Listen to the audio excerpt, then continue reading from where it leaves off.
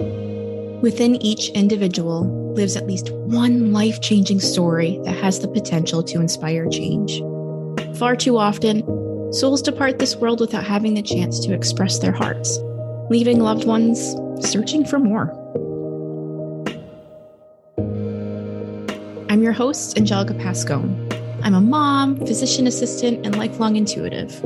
I have a gift of catalyzing connection and a deep respect for honoring legacy. Over the years, I've been a conduit for countless messages from late loved ones, which has brought profound healing to their family members who remain here on Earth. Join me and my guests as they recollect pivotal moments, reminisce with humor, and whisper wisdoms, so that their stories of their hearts live on along with their voices, love, and impact as forever keepsakes for their loved ones. Welcome to The Living Years.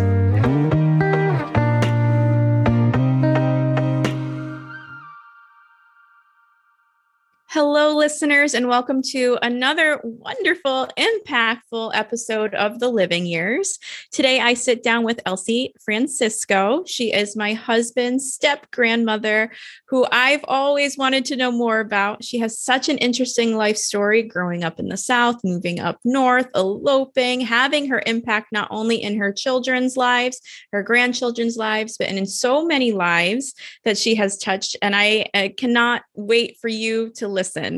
Without further ado, here is Elsie.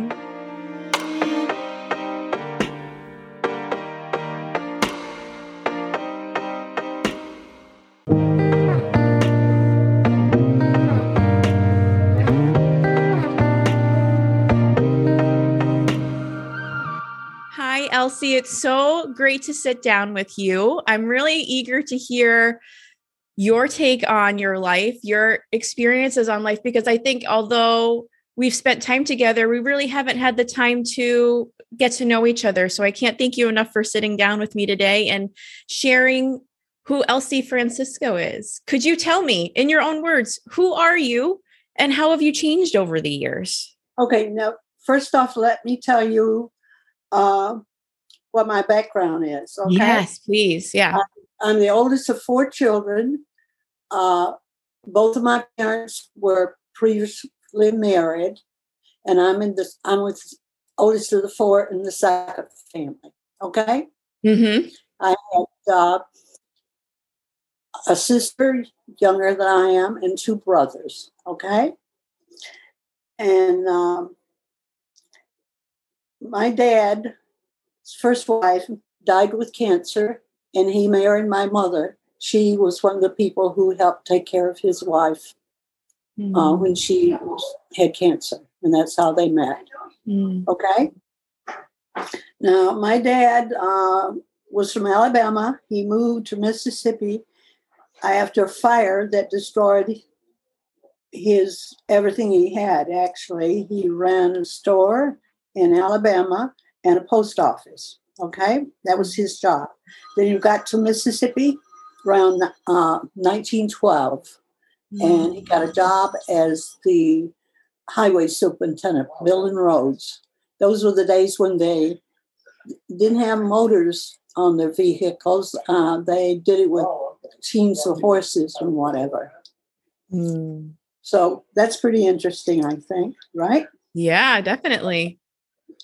I had a lot of older siblings between my mother and my grandfather and my father. And so there was a lot of varied occupations and everything. So there was never a shortage of books to read. Some of them were teachers, some of them were school principals, and I had one college professor in the group and a doctor, okay?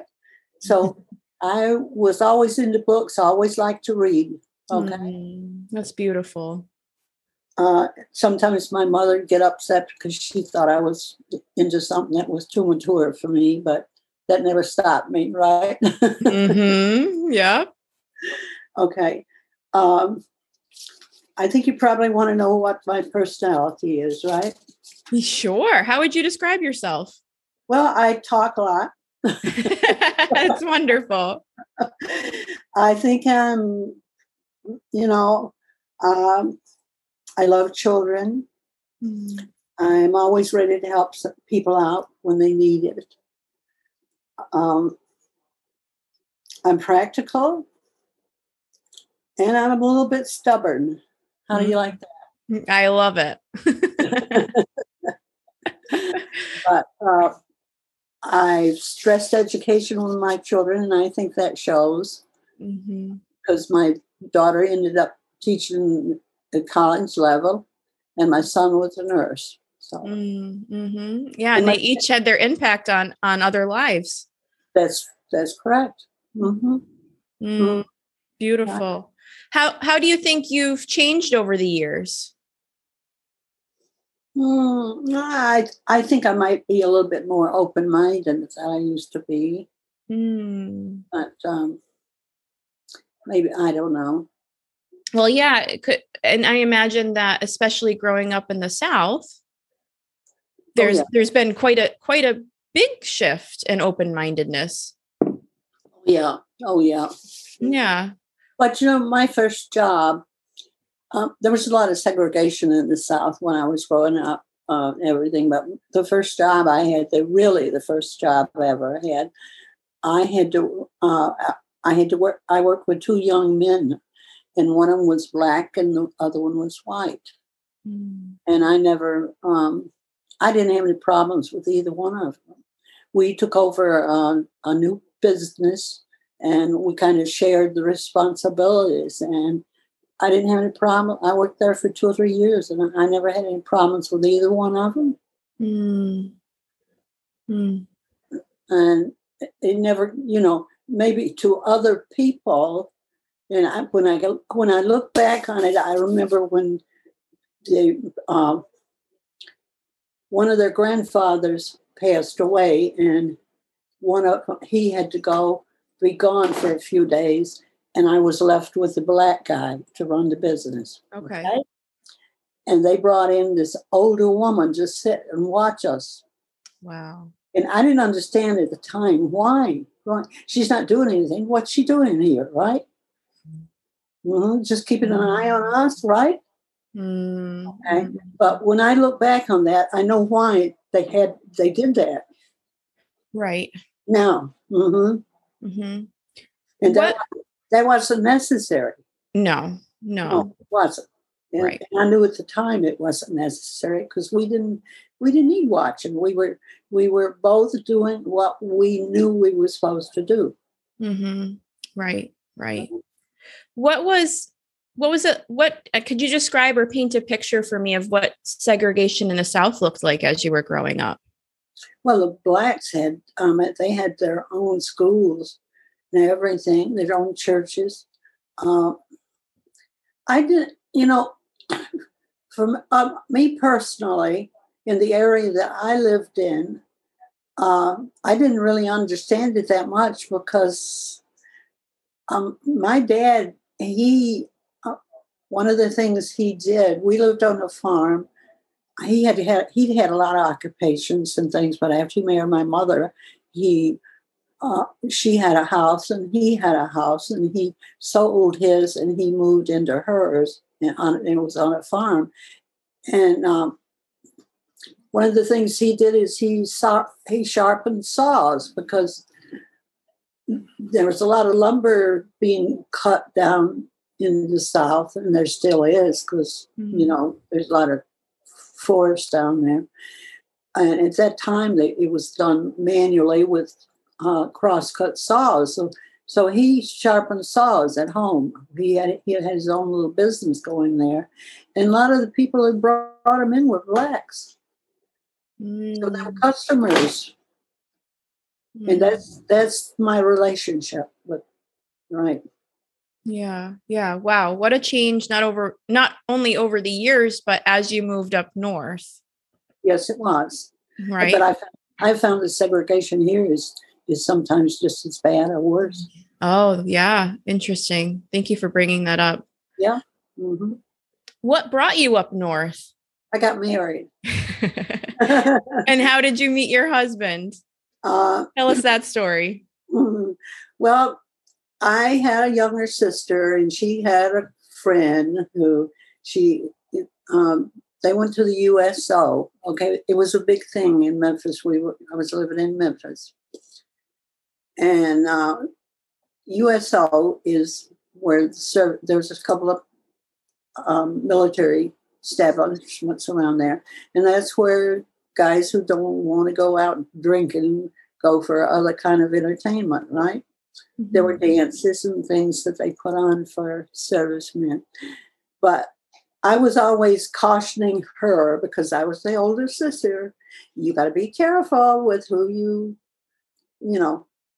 bring home, because they would bring people home for me we had an apartment, right?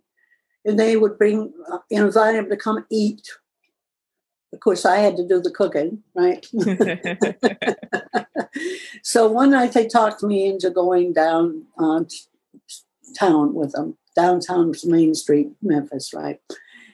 And while we were down there, they ran into somebody they knew from the USO, and he said, "Let me introduce you to my buddies." And Lynn was one of them. I wasn't real happy with the situation, right? And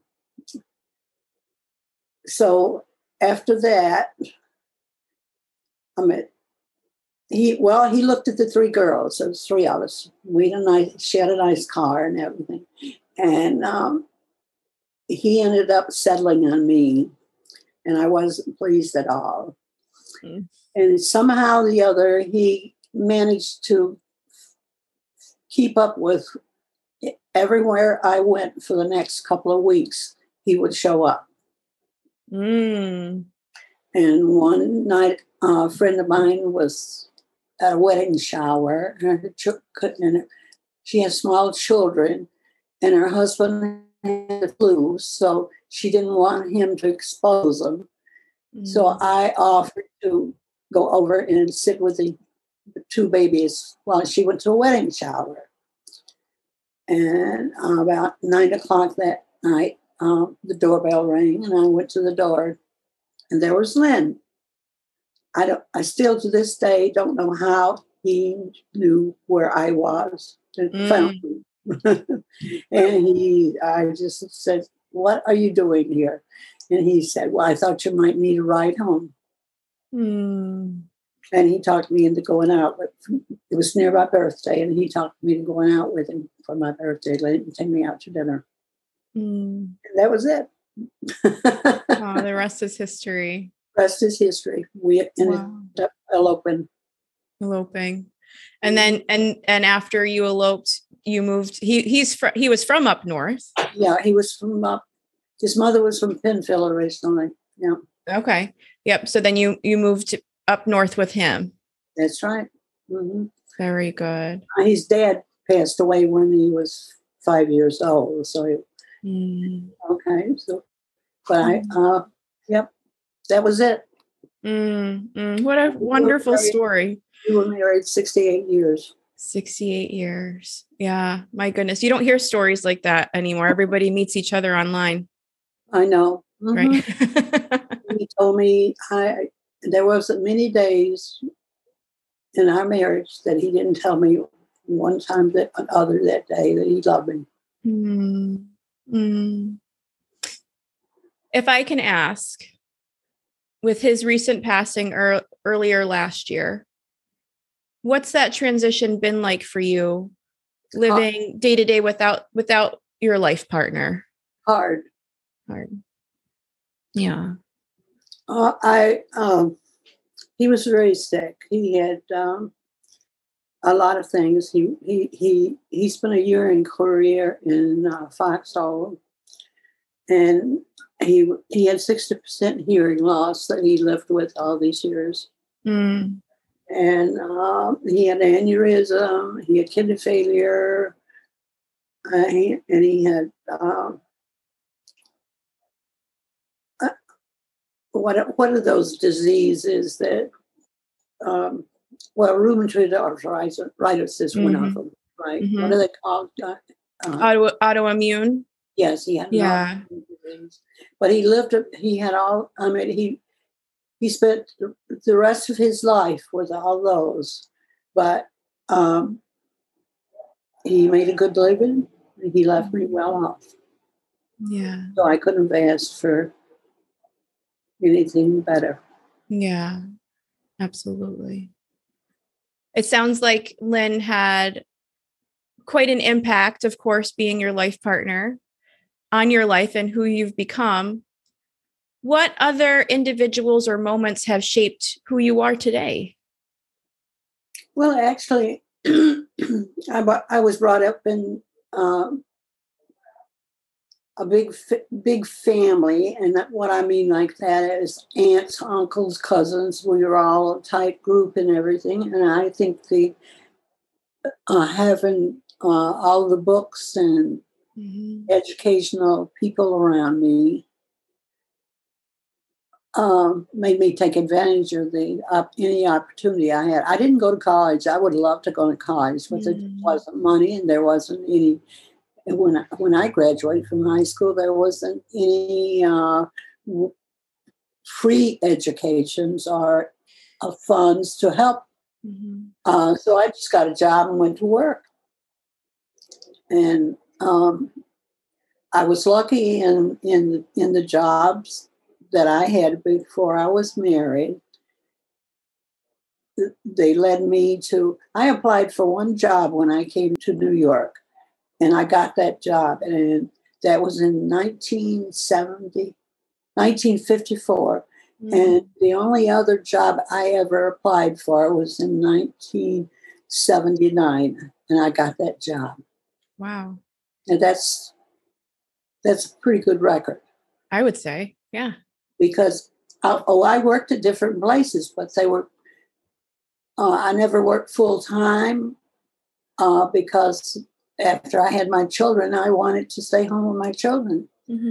So one thing led to another, and it was my reputation. I would get called to do things. And that's pretty good. That's a pretty good reputation. Yeah, absolutely. Yeah. I agree. Wow. Yeah. What have been some of the most pivotal moments of your life? Oh, I learned a lot from my mother and my grandmother. My mother was uneducated, but she was very smart. She made a lot of clothes as we were growing up, and she didn't even have patterns. She made her own patterns. Wow. And so I learned to sew and quilt and do all those things from her and my grandmother. And I'm still doing it. Yeah. I think that's I did a wedding dress this week for somebody. You did? That's amazing. I didn't know that. Whoa. I mean, I didn't make the dress. I made it fit right. No, even still, that's a skill that you don't find very many places anymore. Well, a friend of mine's daughter is getting married, and she told me, she said, the wedding dress doesn't fit. And I know just the person who's going to fix it. And I said, who? And she said, you. And I said, Debbie. I am not a skilled person in that field. She said, you're skilled enough for me because you've done things for me over the years. So her and her daughter showed up the other night and tried the dress on, and I did it this week. That's amazing. Yeah. Wow. Yeah. Skilled enough. Well, that's what there's that reputation again, right? Yeah. Yeah. And just speaks for itself. It's interesting that you bring up, growing up and women really not having that many choices for education. My father and I were just talking about how my grandmother would have made a great engineer if she wasn't, as I think his exact words, if she wasn't shuffled off to secretarial school at 18. Secretarial school and business courses are not a loss to women. I made Melissa in high school because, Melissa was always into art, and I knew that that's what she wanted to major in, was art. But at that time, there was no job. They were telling me there are no jobs for the art teachers. There's no jobs for art teachers. And I didn't discourage her. I told her to take whatever she wanted. But along with that, she had to take, I expected her to take shorthand, typing, and business courses. Because I said, regardless what you do, you need to know those things. Right. Right. And she has told me that that was the best thing I could have done for her. And by the way, she got every job she applied. She got called back on every job she applied for when she graduated. Yeah, absolutely. Mm-hmm. Oh, awesome. Mm-hmm. We talked a little bit about growing up down south. Are there any aspects of your childhood you wish existed today? Yes. The family part of it. Because, there was a lot of cousins around, and we did things together. We didn't have TV, but we did things that require our ingenuity, right? Sports was a big thing. We had there was always a basketball net in our yard, and sometimes there was a football game going, and the girls were playing football right along with the boys, right? And if somebody had a piano, there was music being played, and we were harmonizing. In fact, Hannah did a song last Halloween with a couple of her friends, Harvest Moon. And when I saw that, I said, you wouldn't believe this, but that's a song that I used to harmonize with some of my friends with. Wow, that must have just set a chord with your heartstrings. It did. It brought back, because actually we did it at our Board of Education meeting. Whoa. Mm-hmm. Well, Board of Education meetings have changed since those days. Huh? I don't know if I know of one that sings songs, but that would be great. Well, to bring that back. Yeah, it was a small school, and the Board of Education meeting, they wanted entertainment. So I was one of 3 girls who did Harvest Moon. So the girls get their musical abilities from both sides of the family then? Not really. I can sing harmony, but not more. Right? So, no. All right, I'll let you stay humble in that for now. Can you explain to me, if you're open to it, what your parents were like? What, if you remember your grandparents, what they were like? My 2 great-grandfathers both died in the Civil War. Yeah, they both killed in the Civil War. My dad was very smart, very bright, and I can only tell you personally how he handled me. He made me a little bit of a women's liver, right? Because he always said, you are smarter than any of those boys, and don't let them put you down in school, right? That's a daddy's love. Mm-hmm. That's right. And he never, he always said I was the best kid. The easiest one of his children, okay?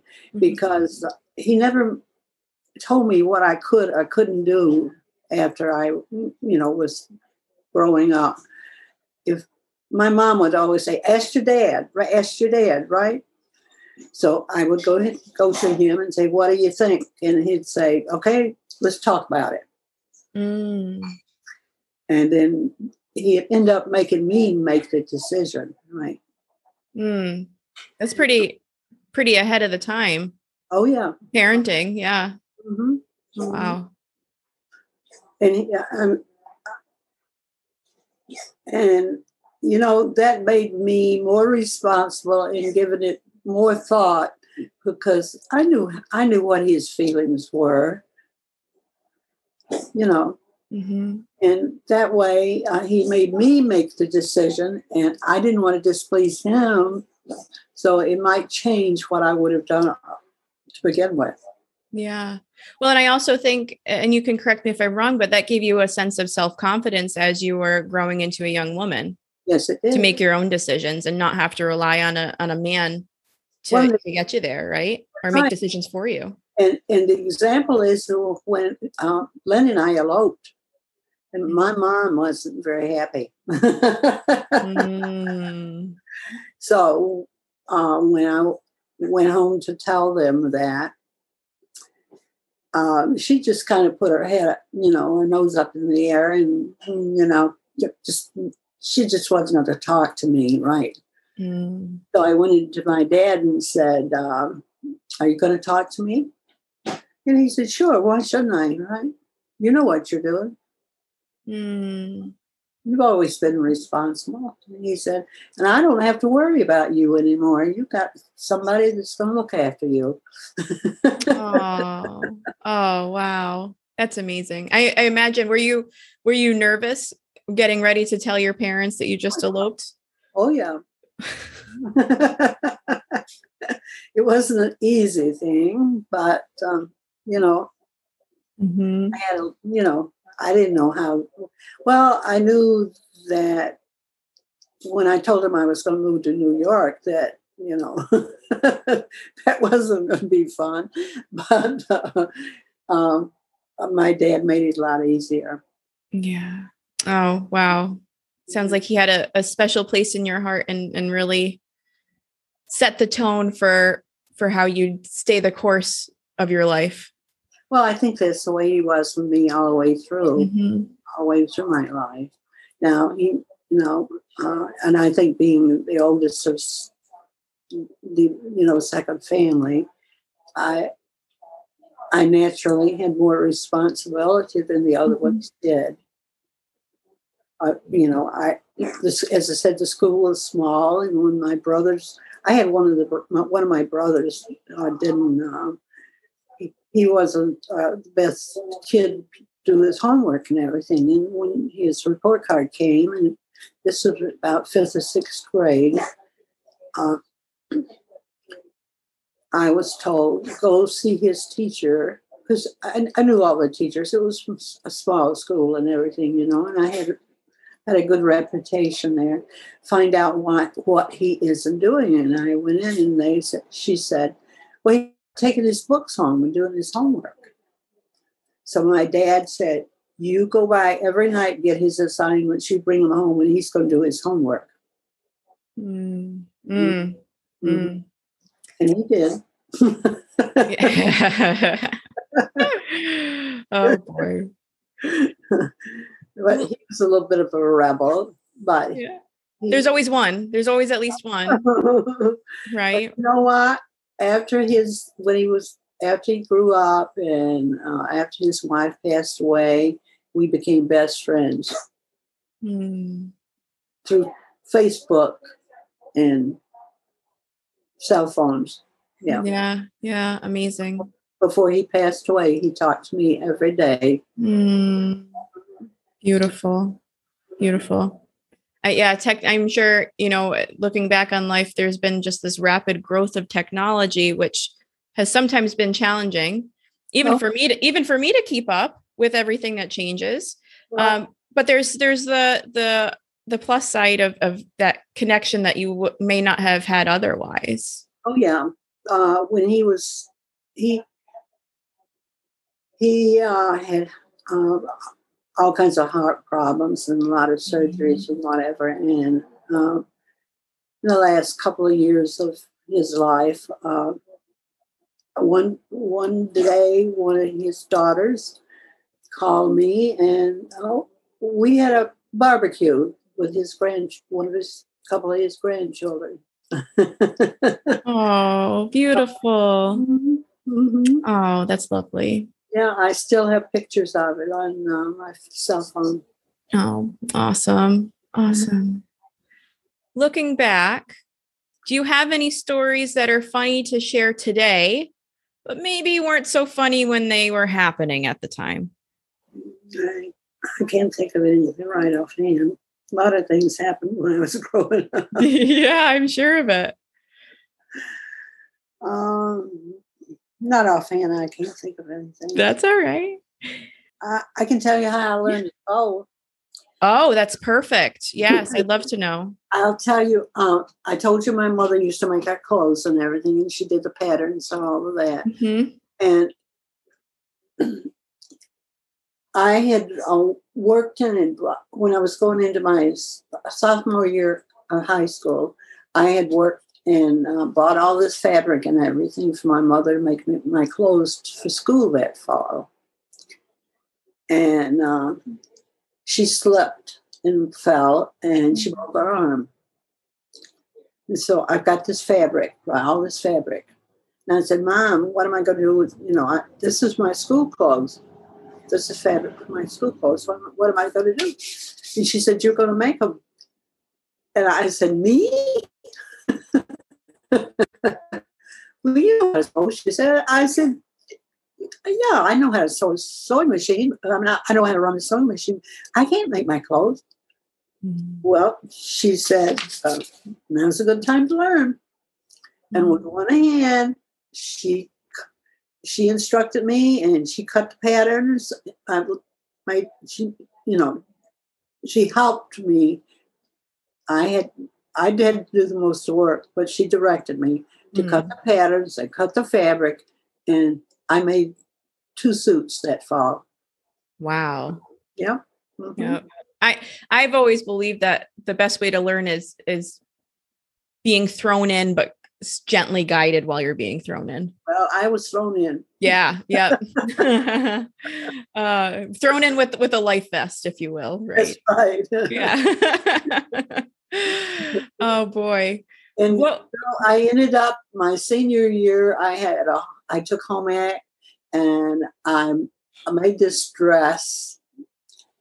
I won't tell you how many times my home ec teacher made me rip out the seams and do them over, but I entered it. She entered it in county fair, and I won first prize. Wow. That's so neat. I got better. Yeah. I'm done, right. Oh, but I never wore that dress a half dozen times because I was so sick and tired of it. No kidding. Yeah, I could imagine. I could imagine that. Oh, that's great. What would you say to the person you were back during your most challenging times? What words of wisdom would you have to share with her? Not to take things so seriously. Mm. I guess I was a little bit of a perfectionist because I went to 3 different high schools in high school. My first year I went to a boarding school. And then the next 2 years I went to a school near us. And I had a choice my senior year of 2 schools, that one and another one. And my senior year I went to a different school. But I was always either the head of the class or in the top 3. So, and nothing ever. Well, would you like to learn? You know how I learned a computer? Sure, absolutely. Well, in 1979, my husband had some health problems, and he had to take a leave of absence for work. And I had two kids starting college. And I said, it's time I went to work full time, right? Because I don't know what's going to happen with him, right? Mm-hmm. So I applied for this job. It's this new credit union for a teller job. I figured I'd never worked but being a teller is not that hard, right? After about the 3rd or 4th interview, they kept calling me back. I said to, and by this time, my interview was with the man who started this credit union. And he had a doctorate. I mean, he was a very smart man. And he was asking me these questions. And something, I just said to him, you're not interviewing me for a teller job.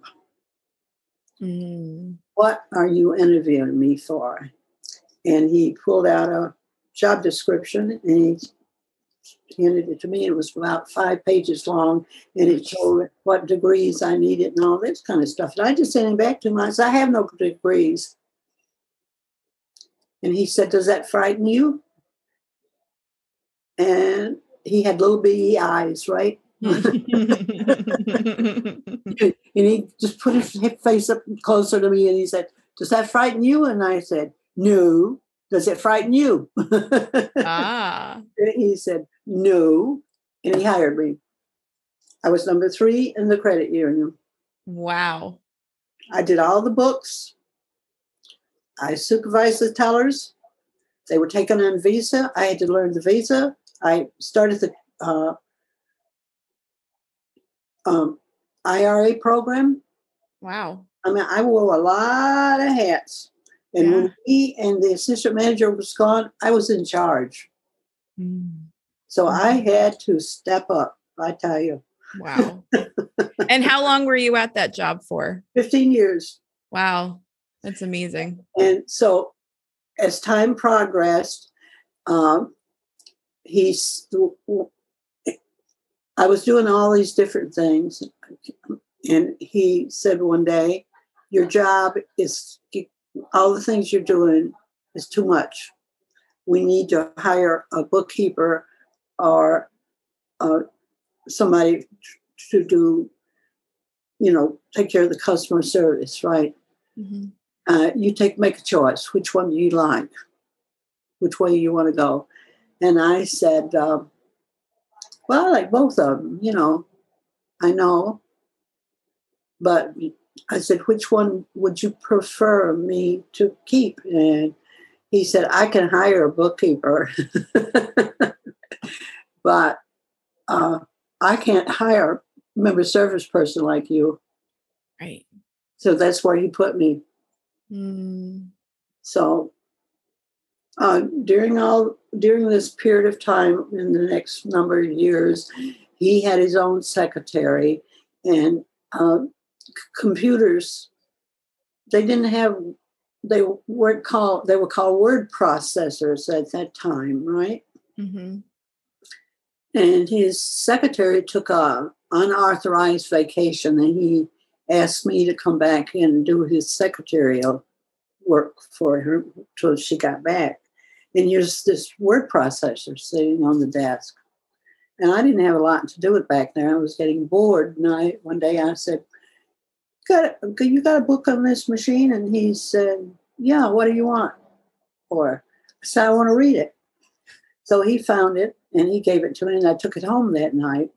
And I went through it and read it and, whatever. I came to work the next day and he was gone, and I didn't have a lot to do.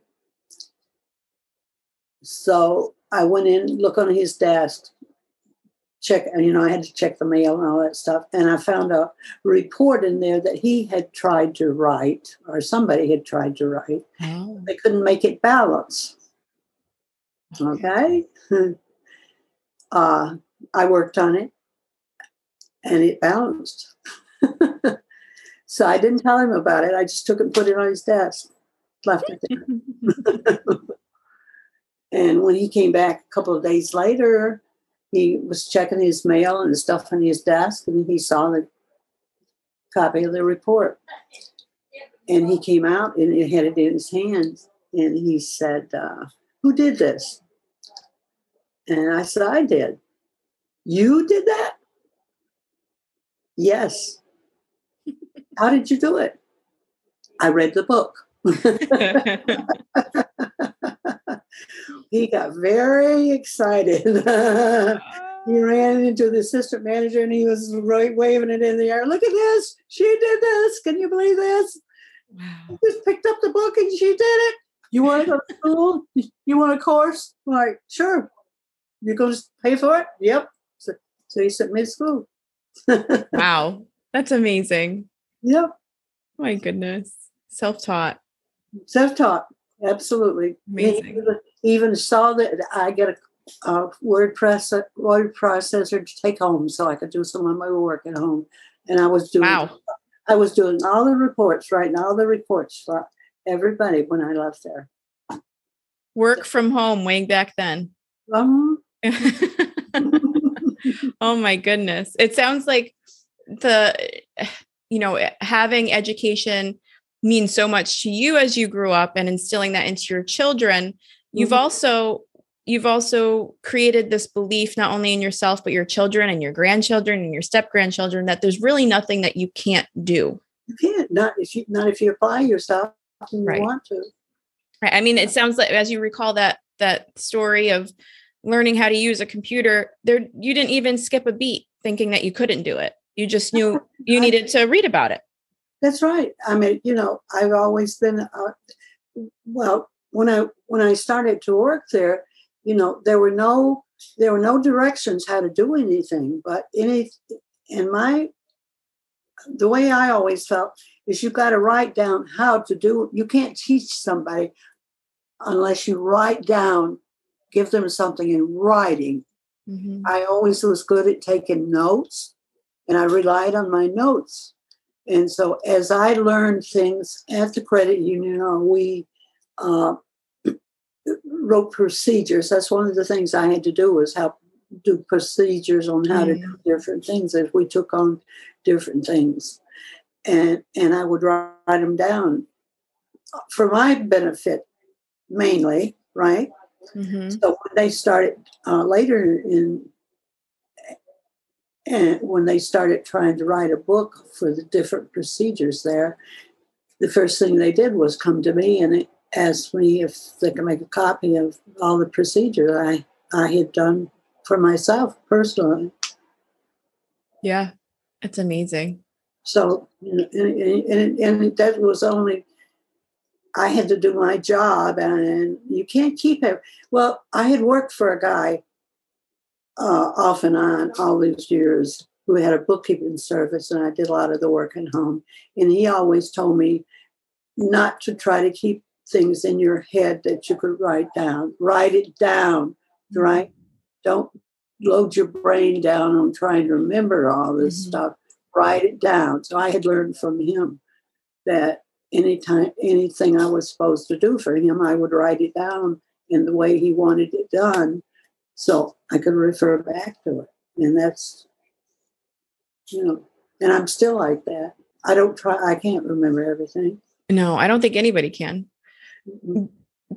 Do you ever look back and really contemplate and maybe even stand in awe of the ripple effect you've had, not only in your family and your children and your grandchildren, but also the impact you've made in other parts of life? I mean, I'm thinking right now, as you're writing down these standard operating procedures for this bank, that a lot of what you wrote still exists in an employee handbook today.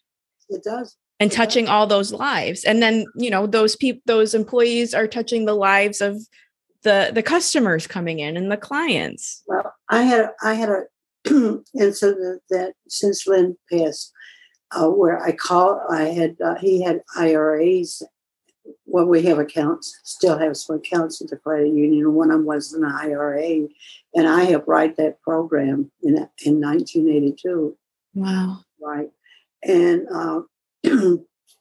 Melissa and I went down and, we talked to a young lady, and everything was supposed to be taken care of. And 6 weeks later, nothing had happened. And I had called and talked to her again, and nothing had happened.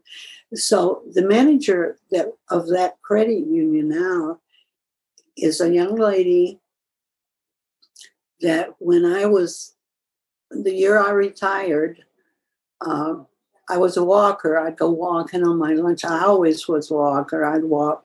Lynn and I used to walk all the time, and I would walk on my lunchtime, right?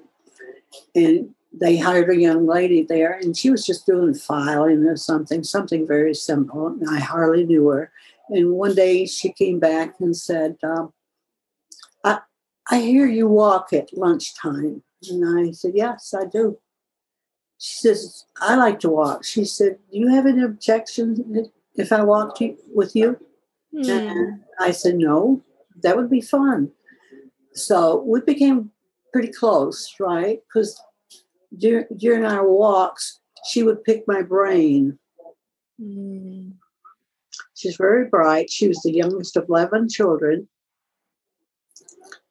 And I don't think she had an awful lot of education either, but she was very bright. So by this time, the credit union had 2 or 3, it had just opened up this 3rd office, right? So, we had grown. And they were looking for a manager, and they always wanted to hire within if they could. So they came to me and asked me, said, you have anybody in mind that you think we should interview for this office? And I said, yeah, there's a new girl here. I said, she's only been here a few months, but she's really, really bright. And I told them who she was. And they said, we never thought about her. I said, you don't know her. I said, she walks with me every day. And I said, she's real bright. She is married. She doesn't plan on having any children. And she picks my brain every day. She wants to know about everything and how it's done. And I think she's a good choice for some kind of training, right? So she ended up being transferred to that office, and they gave her a good job. She's a manager at the credit union now. Wow. Yep. Yeah. Part of your legacy there. Mm-hmm. Wow. That's amazing. And when I went down and they didn't waited 6 weeks for Len to get back to me, and nobody had gotten back to me, I still have a little relationship with her. So I didn't call her. I sent her one of my notes. I said, how's things going? And then I told her that I'd had a little, what was going on, that nobody got back to me for 6 weeks. And I said, I think that should be reported. Of course, she got that other day, and guess who got a phone call? Yeah. And I got more than one phone call that day. Good. And everything got taken care of. Beautiful. Beautiful. Mm. Looking back on life, what words of advice do you have for your grandchildren, your step-grandchildren, and now like your step-great-grandchildren as they're beginning life, stepping into new phases of their life? What do you want them to know? Well, one thing I do I don't care whether they, what kind of education they get. I think whatever they go into, they should give it their 100%. Not be a quitter. There's nothing you do that's easy, and you know that because you're going to school and everything. Nothing is easy. There's going to be rough spots, but you have to work through them, right? And don't give up. Yeah. Nothing is ever nothing. You can make it fun, but everything is not going to be fun. Yeah. Yep. Don't give up. Stick with it. Beautiful. What is it that you know now that you wish you knew when you were in your 20s, 30s, 40s? I wish I had more patience, maybe. I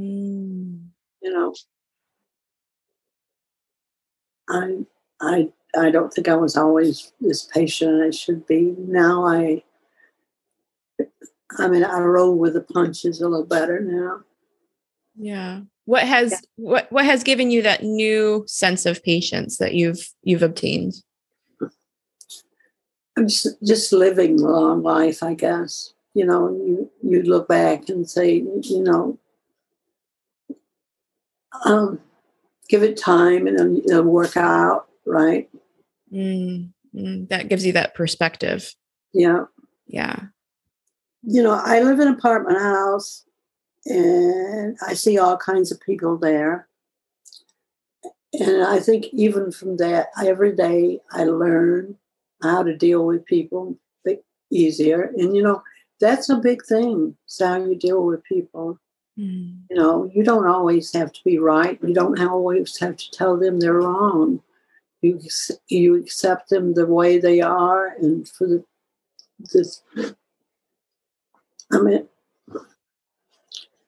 I'm sure that I do things that some of those people who befriend me, don't think it's their cup of tea, but they accept me for the way I am. I really like that. What has given you the most sense of fulfillment in life? My grandchildren. And my children. And I can just feel that sense of pride when you share that. I couldn't have, I had a hard time having children. That's why I only had two. I think I would have had, otherwise, if I had been easy, I didn't get pregnant easy. And when I did, I just had a hard time having them, delivering. And I think if it had been easier, I'd have probably had a house full of kids. Yeah. Because I took care of so many the neighbor kids. I've got, this week, three of the kids that I used to take care of, and two of them call me mom now. Their real mother passed. In fact, one of them's got my car right now. She came from California for the funeral. And I said, don't rent a car. You can take mine. Yeah. And, as I mentioned earlier, I think even though maybe you didn't have that house full of kids you always dreamed of, you had that ripple effect on so many other lives in different ways. Well, I took care of everybody's kids too. Yeah. I always said when my son was growing up, there was always 5 or 6 boys at summertime in my yard doing mini bikes, basketball, football, whatever. He ran cross country, and I remember one time he got up on Sunday morning and said, "Oh, Mom, I forgot to tell you, I invited the cross country team here this afternoon." Oh my goodness. And you had all those bellies to feed, right? And when he was in college, he ran track and cross country. And once they went to a track meet somewhere over in, I think it was Brockport, and they ended up coming home to my house, right? So I had mattresses down upstairs, wall to wall. So boys there for the weekend. Wow. So yeah, I always had a house full. Okay. House full and heart full. Right. What are you most proud of yourself for? I don't know.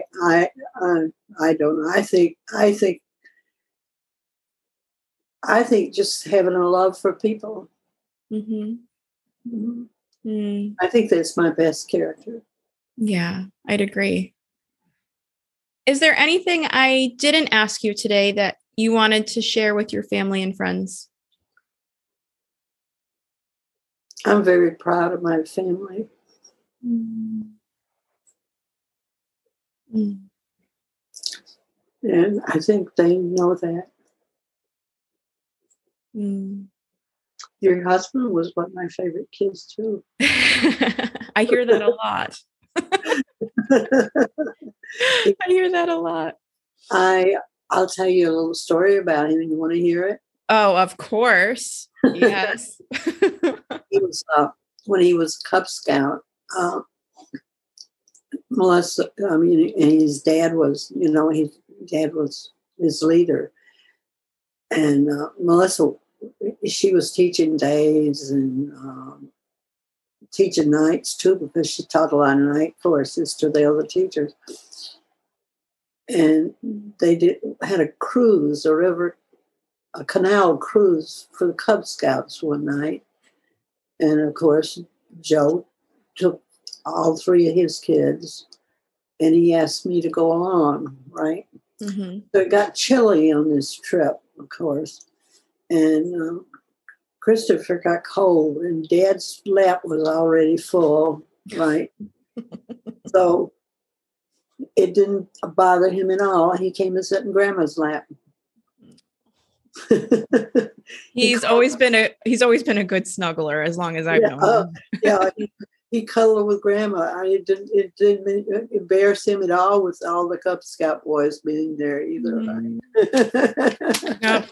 He's been a little teddy bear his whole life, huh? Yeah, and I just thought that was really sweet. Oh, thank you for sharing that with me. I've never heard that story before. Oh. Last but not least, Elsie, this is one of my favorite questions. How would you like to be remembered? I think I am remembered that way. By the kids and the people that I've helped along the way, and they've not all been kids. I could tell you stories about a couple of older people that crossed my path that I helped take care of most, in their later years. There was a Methodist minister in Fairhaven here that lived in her trailer. That I have a beautiful antique lamp that he left me in his will for the stuff I did for him when he was his last years. And he had a lot of antiques, and I said, if you ever sell any of these, I'd like that lamp. And when he was on his deathbed, he had his sister bring that lamp and give it to me. Yeah. Wow. And then there was another lady that used to sit behind me in church. She was all crippled up with arthritis, stooped to the shoulders and everything, but she was always just very nice to me. And she didn't come to church for a while. And she had lived here for years.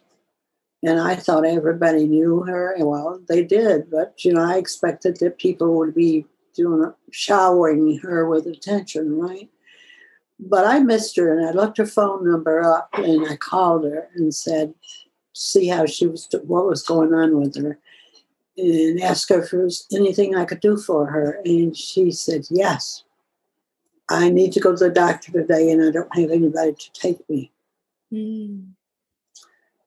So Hannah and Sarah were coming home from school that day, and I asked her to my house, and I asked her what time her appointment was, and she told me, and it conflicted with my schedule for the day. And I said, could Lynn take you? Yes. So he took us to the doctor. And then for the next 5 years or so, I was her call for anything she needed. I had her house key. She wore one of these things around her neck. I was her call for that.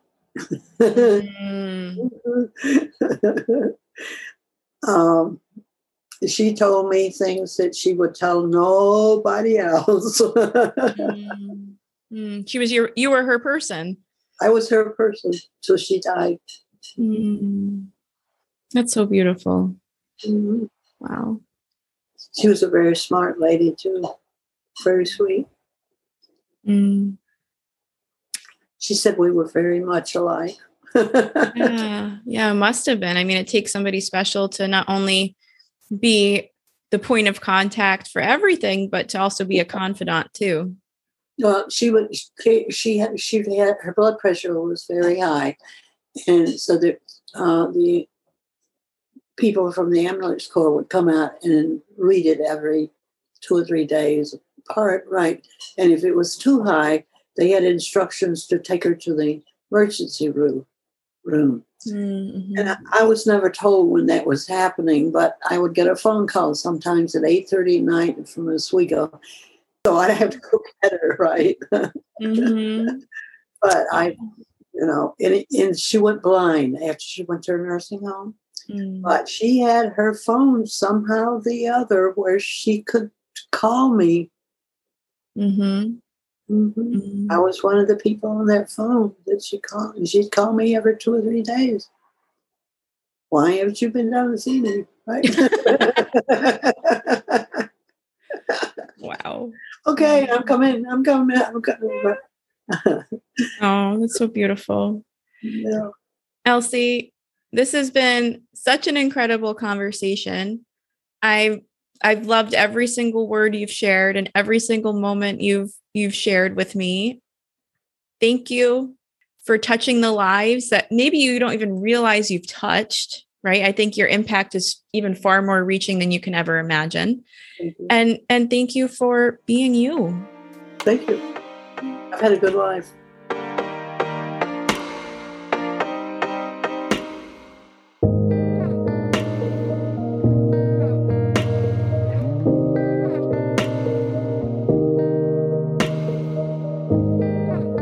If you or a loved one would like to be celebrated on the Living Years podcast, please visit www.angelicapascone.com/thelivingyears to learn more.